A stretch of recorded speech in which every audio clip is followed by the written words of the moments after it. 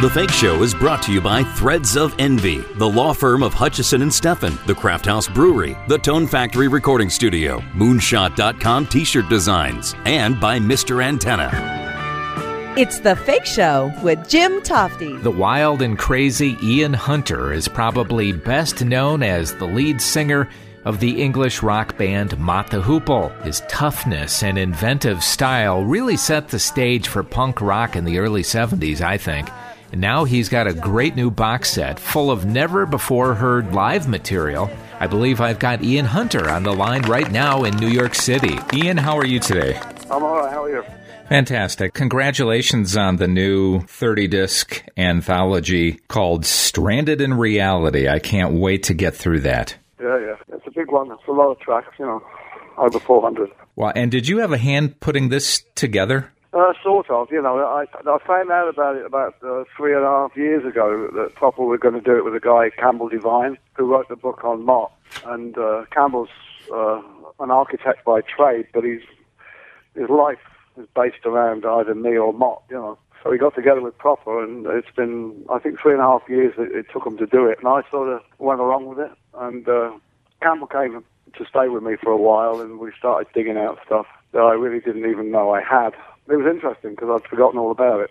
It's amazing, too, isn't it? It's not necessarily a record company who put it together, but an actual fan. It's a fan's record. It's not a record company thing. The record company wilts every time he walks through the door, He's a terrier. He's after him non-stop, But they like him, but he's a terrier, That's the way it's been, And he was the same when he came to stay with me. I mean, you find yourself unearthing stuff that you would never unearth in a million years. I guess that's Campbell's talent.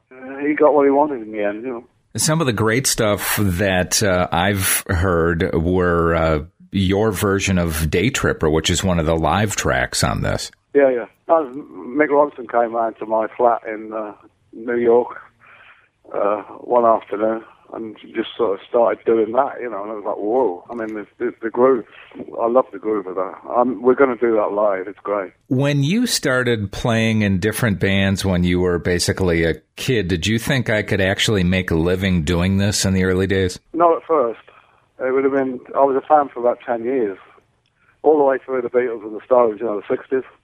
I was a fan. And it wasn't until 69 that I got lucky. But I never thought ever I'd be anything other than a fan. I had a passion for it, and I stuck with it. How many jobs do you figure you had before you became a full-time musician? Well, I counted them once, and I remember it was 44. Okay. I couldn't tell you what they were now, but at the time, I remember it was 44. Yeah, a week here, 2 weeks there, Because you could go to Germany, and you could work 7 nights a week, 7 hours a night. But when you went back to England, there was like one gig on a Saturday night. So every time you went back to England, you had to get a job. You didn't get dole in those days, you didn't get welfare or anything like that. And I was married with 2 kids when I was 20, so, I have things to look after. Was Mott the Hoople a job that you actually auditioned for? Yeah. There was a guy in Regent Street, in Denmark Street, in London, Bill Farley, and he had a place called Regent Sound. And it was a little 4-track, and it was famous because that was where the Stones did their first album. And Bill Farley ran it, and he knew me. And Mott went round there; they auditioned people there, and they didn't find anybody they wanted. And so Bill rang me and said, "Hey, you've got to come and have a listen to these hairy people." And I went round there and got the job. You had the voice that they were looking for, in other words. Yeah, I think Guy Stevens, who was their manager, he was a Stones fan and he was a Bob Dylan fan, and he was looking for somebody in that area, and I guess I fit the bill. I know that his reputation was as a little bit of a crazy in the studio, but that's maybe what you needed at that time, right? Yeah, but he was also the DJ at the Scene Club in London, and Jagger and people like Eric Burden would go to him, because he had all the American records. He was importing long before anybody else was. Very clever guy. He bought the Sue label for Island Records. guy was very knowledgeable. The trouble was he couldn't sing, you know. And did he not end up producing The Clash's London Calling? Yeah. Wow, that's amazing. Yeah, it was because of, well, you know, Mick Jones out of Clash was a Mott fan, you know, and they wanted to go where we've been, you know, and so they got Guy. Yeah. That's really incredible. Mick rang me up. Mick rang me up and said, you know, you think it'd be good for us? And I was like, well, I don't know. He's inclined to get like somewhat energetic in the studio, you know, like stuff would fly, you know. We had a fire once, you know. I had heard about that, yeah. I rang up Chris Blackwell, you know, and so the studio's on fire, Chris, and he said, was it really necessary? So I said, yeah. And that was the end of that, you know. Yeah, I guess that's that whole punk rock attitude, right? I guess it was. I don't know. I mean, we didn't know what. We were just frustrated. That was all it was. Yeah. You guys were, you know, you put on these huge, epic concerts. How did that translate into the studio? It didn't. That was one of the problems still to this day. You never really actually ever heard Motley Hooper. You had to go to a gig to hear that. You know, it was just very passionate. It was. And the people would get totally involved. I mean, there'd be more people on the stage than there was in the audience, most of the places, you know. Crazy. We tried to make a live album a couple of times, but it was impossible because people would invade the stage and all the leads would fly out, you know. I know that David Bowie, you know, brings you the song All the Young Dudes. Are you surprised at that time that he would give up a song like that? Yeah, I was. Because the story went at the time he wrote it for us. Well, he didn't, you know, he'd already done it. And I think he'd done it into the ground.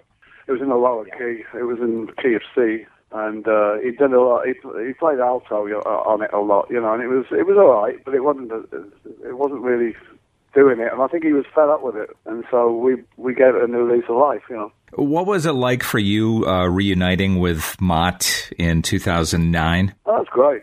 Absolutely great. The rehearsals were great, you know. I mean, there's a lot of business difficulties, mainly created by there's three of them got a manager. Me and Mick Ralph and I have one manager in that situation, and the other three have another manager. It's a person I don't particularly get on with. So that was the business end of it was pretty naff, but the rehearsals, the gigs themselves. I mean, they're a hilarious band. I mean, there's at least three amazing comedians in that band. You know? It was great. Talking with Ian Hunter, we're all immortal when we're younger, right? But all these years later, how do you take care of your voice? Well, you know, I wasn't too popular for a long time, so I never went out, you know. So I've got a lot left, you know. I'm singing better now than I ever did. I guess because I don't smoke anymore, you know. You guys were really in it for the music back in the day, but now it's so much about marketing. Is that something that you've been able to wrap your own brain around? No, I never could. You know, musicians by their very nature, the one side of the head's working and the other side's not, you know. I mean, yeah, there are cases like Queen and Rush, people like that who can handle both sides, but unfortunately, we were not good at the marketing aspect. In fact, the marketing, when corporations started making a move in the 80s, encroached into the music biz, that's when I kind of lost interest, you know. Now I just like to be on the fringe, and I like to make what I consider to be good music, and the rest is in the lap of the gods. And I'm hearing good things. I mean, are you in the midst of a tour right now? I just finished. We did 30. We just finished, and we start again in June. Nice. And how is touring for you these days? Do you still enjoy it? The gigs are great. I mean, you'll hear this from everybody, but the airports stink, and the roads stink. Yeah. And more cars, less roads, you know. All right. Ian Hunter's 30-disc anthology box set, Stranded in Reality. I can't wait. And it's available now at propermusic.com. Such a pleasure talking to you, Ian. Oh, man. All right, best health to you and good luck. All right. All right, bye-bye. Ian's collaborations with Bowie, Mick Ronson, Mick Ralphs are legendary, and now he's quite comfortable playing just a few dates here and there, and Stranded in Reality really sounds like a great box set. We've come to the close of this edition of The Fake Show. Get updates on future shows by liking our Fake Show Facebook and Twitter pages, and share them with your friends. I'm Jim Tofte, and I'll see you next time. Take The Fake Show on the road by listening on SoundCloud, Stitcher, and iTunes.